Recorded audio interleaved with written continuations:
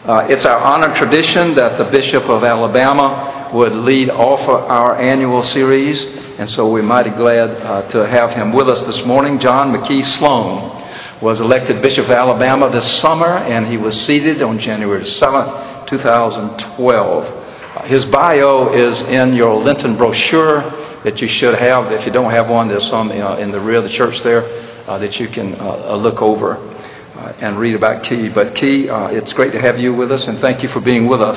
Tomorrow and Friday, our sermon will be delivered by the Reverend Dr. Canon Kendall Harmon.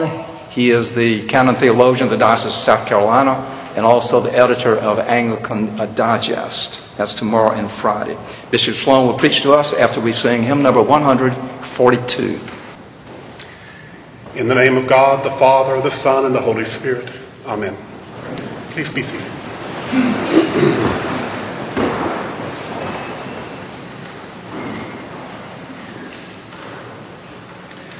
So if anyone is in Christ, there is a new creation. Everything old has passed away. See, everything has become new.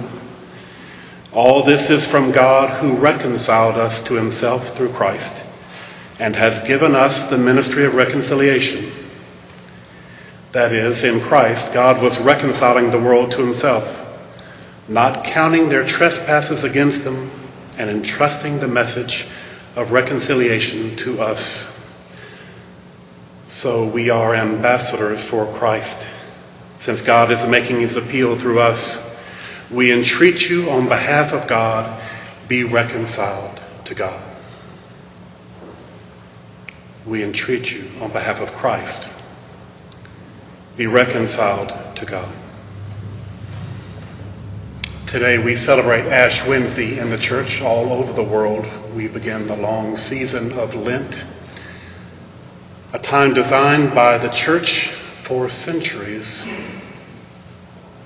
to see ourselves more fully as we are, not the way we would like to be, to poke holes through in those facades and fronts that we put up so that we can see that we are sinful, broken, lost, hurting people.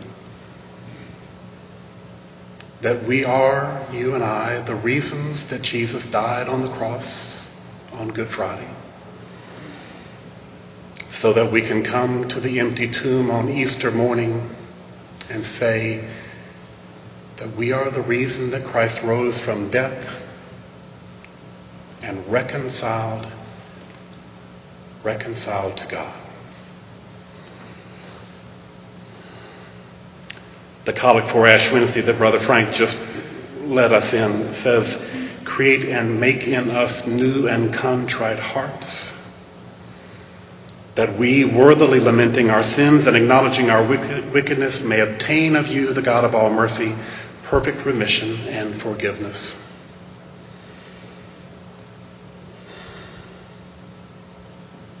If we go through Lent and never go through Good Friday, if we go through Lent and never get to Good Friday,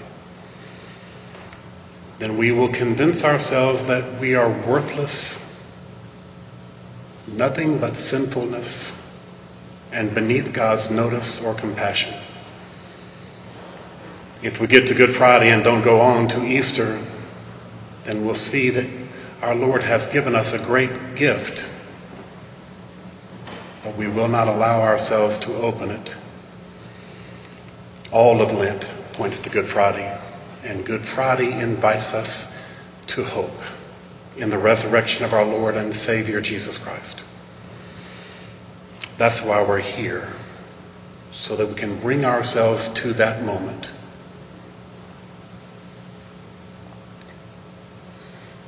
I grew up in Vicksburg, Mississippi, which is where the Waterways Experiment Station is, part of the Corps of Engineers. And there were a lot of people from all over the world who came and went. There were a lot of military people there. We grew up on a long road, and the kids that we lived about a half a mile down the road were the ones that we played football and wiffle ball and baseball and basketball with. Jimmy and Joey were brothers.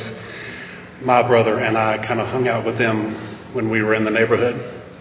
And our next door neighbor, Johnny, who was not athletic, but didn't want to be left out, so he tried. Jimmy and Joey had an uncle who was in the Air Force and traveled all over the world, and from time to time would come home and bring them things from all over the world. He brought magazines from Germany. He brought coins from China. He brought little funny-looking hats from Vietnam. And one exciting day, he brought a samurai sword from Japan, which Jimmy and Joey's mother cleverly confiscated before we could really use it on each other. But when he brought home a bag of M80s, I guess Jimmy and Joey's mom didn't know what they were. She thought they were just firecrackers and that we would use them up and be done. Actually, an M80 is about a third of a stick of dynamite. Clearly, 5 little boys should not be entrusted with a bag full of thirds of sticks of dynamite, but there we were. Jimmy and Joey's uncle said that if you threw them in the water, they would continue to, the fuse would go and it would blow up underwater. We tested that out, and it did. Made a very satisfying explosion and splash. One of the other guys suggested that we go ride our bicycles to the National Military Park where the siege of Vicksburg was, light one and throw it down into a cannon. And we did, and it was a huge report, and a little bit of smoke came out of the end of the cannon. That was very nice. That was my favorite part. Jimmy or Joey had a bow and arrow, not a very good one, but one that would shoot an arrow up in the air. So we tried several times to get the M80 to explode right at the very top of the arc. That never quite worked. Joey thought that it would be a good idea to blow the top off of something, to make the M80 explode something. And so we tried it on Mom and Dad's garbage can, an aluminum garbage can. We put it in there, put the top on maybe a little bit too tightly. It made a disappointing thump, and the garbage can was unaffected. We taped an M80 to 2 army men, those army men that little boys play with. We taped it together and lit it, and it disfigured those army men in a very satisfying way.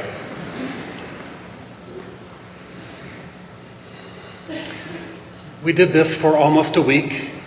The whole neighborhood was in terror of us and our M80s. Jimmy and Joey's mom was apparently not paying attention.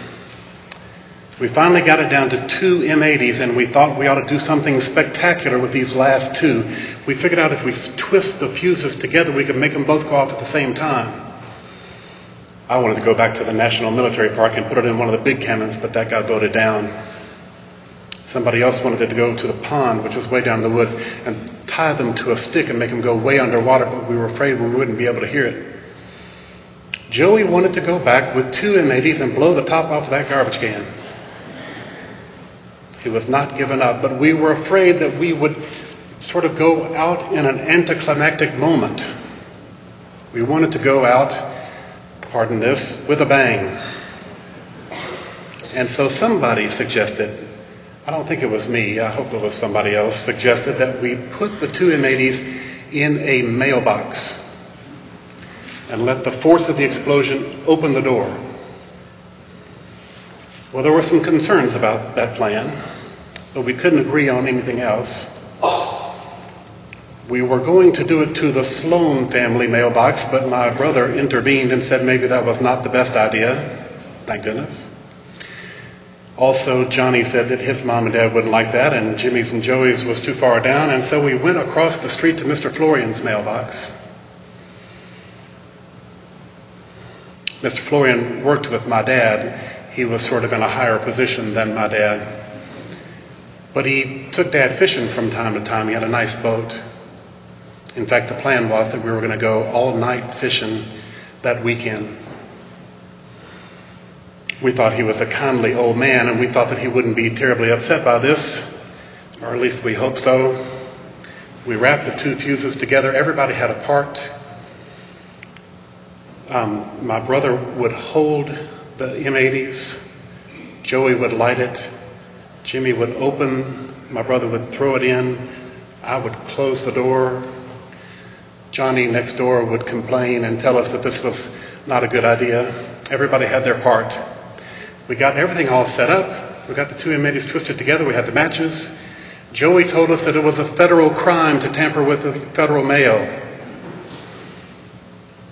We thought that was not a good time to tell us that, because we all had everything all set up. The door was open, the fuse was lit, they were thrown in, and just before I closed the door, I realized that there was some paper in there already. Yesterday's mail. When the smoke cleared, the door to the mailbox had indeed been blown open, and both sides had been opened also.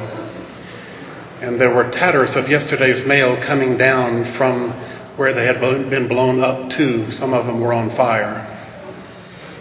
5 little boys looked at each other, and without a word, we decided together it was time to run. And so we did. Dad came home from work and found his 2 boneheaded sons and said, "What happened to Mr. Florian's mailbox?" We did what any 2 little kids would do. We assured him that we did not know. He knew, Dad knew that we had these M80s. He knew that we had been exploding things all over where he knew the whole time. He said, "Are you sure about that?" And my brother said, "Yes, sir." Dad gave us some time to think about it. "Stay in this room until I come back." And my brother began to assure me and encourage me, "They can't prove a thing. They don't know it was us." My dad, the civil engineer, came back in and said, "Are you ready to tell me what happened to Mr. Florian's mailbox?" My brother suggested maybe it was lightning. Clear blue sky all day long.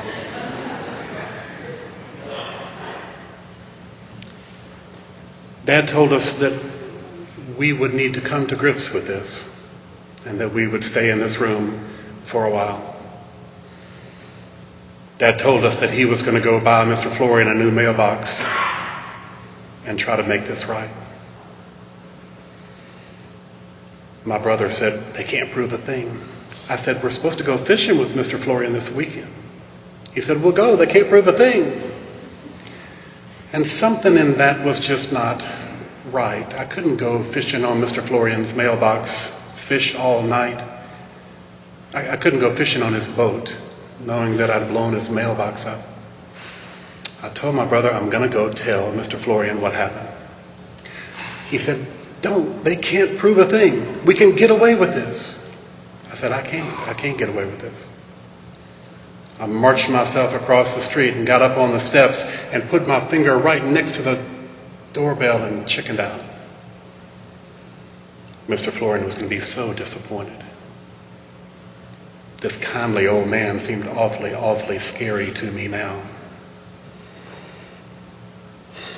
So I went back down the steps, went back across his yard, and got about halfway across the street again and thought, I can't go home either. I told my brother I was going to tell. So I turned around and ran up the steps, and before I could think about it, rang the doorbell, and Mr. Florian came to the door. He looked like he was about 9 feet tall. And he looked down at me, and I said, "Mr. Florian, I blew up your mailbox." He said, "I know." And then I didn't have anything else to say, and he reached down and tousled my hair and said, "You're a good kid." We did go fishing with Mr. Florian. He showed me his new watch that had radium in the dial so that when you shined your flashlight on it, you could see it in the dark. My dad was smoking a cigar, and the cigar got attacked by a bat. It was a wonderful evening. And my brother, who had not been caught and did not admit a thing, sat in the back of the boat, miserable, keeping his secrets, keeping his distance.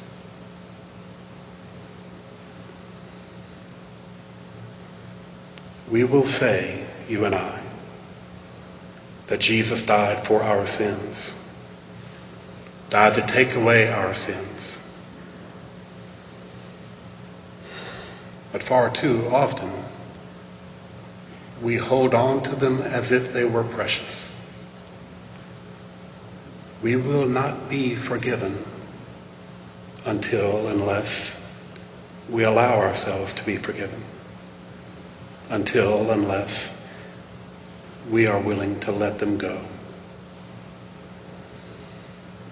I think that the purpose of Lent is to bring us to the point where we can take ourselves up onto Mr. Florian's porch and ring the doorbell and tell what we have done. It's not new information. I don't think we're going to surprise God by saying we've done these things. I'm sure that the answer will be, I know. But we have to bring ourselves to that moment where we face our own brokenness, our own selfishness, our own laziness, and offer ourselves broken and in need of healing into the love and grace and mercy of God.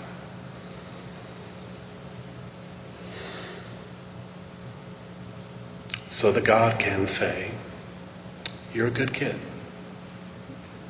You're a good kid. On Ash Wednesday, we put ashes on our forehead as a mark of our own mortality.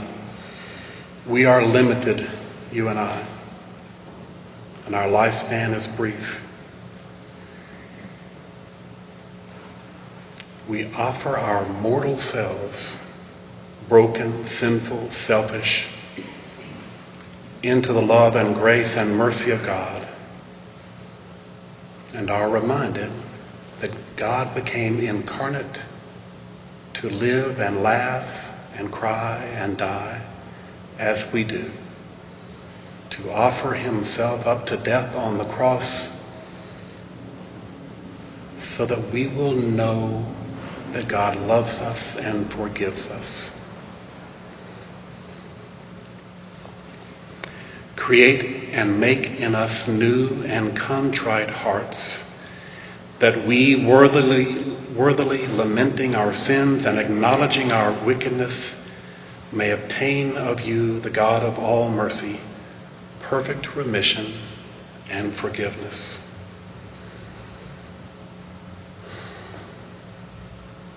We entreat you, on behalf of Christ, be reconciled to God. Lent is a time for us to see ourselves as we really are,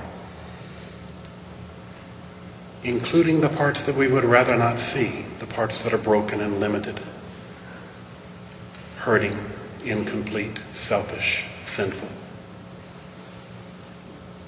so that we can know that it was us for whom our Lord Jesus died, so that we can know that it was us for whom our Lord Jesus rose from death victorious,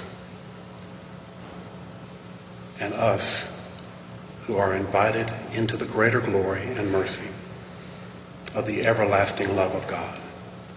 Thanks be to God. Amen.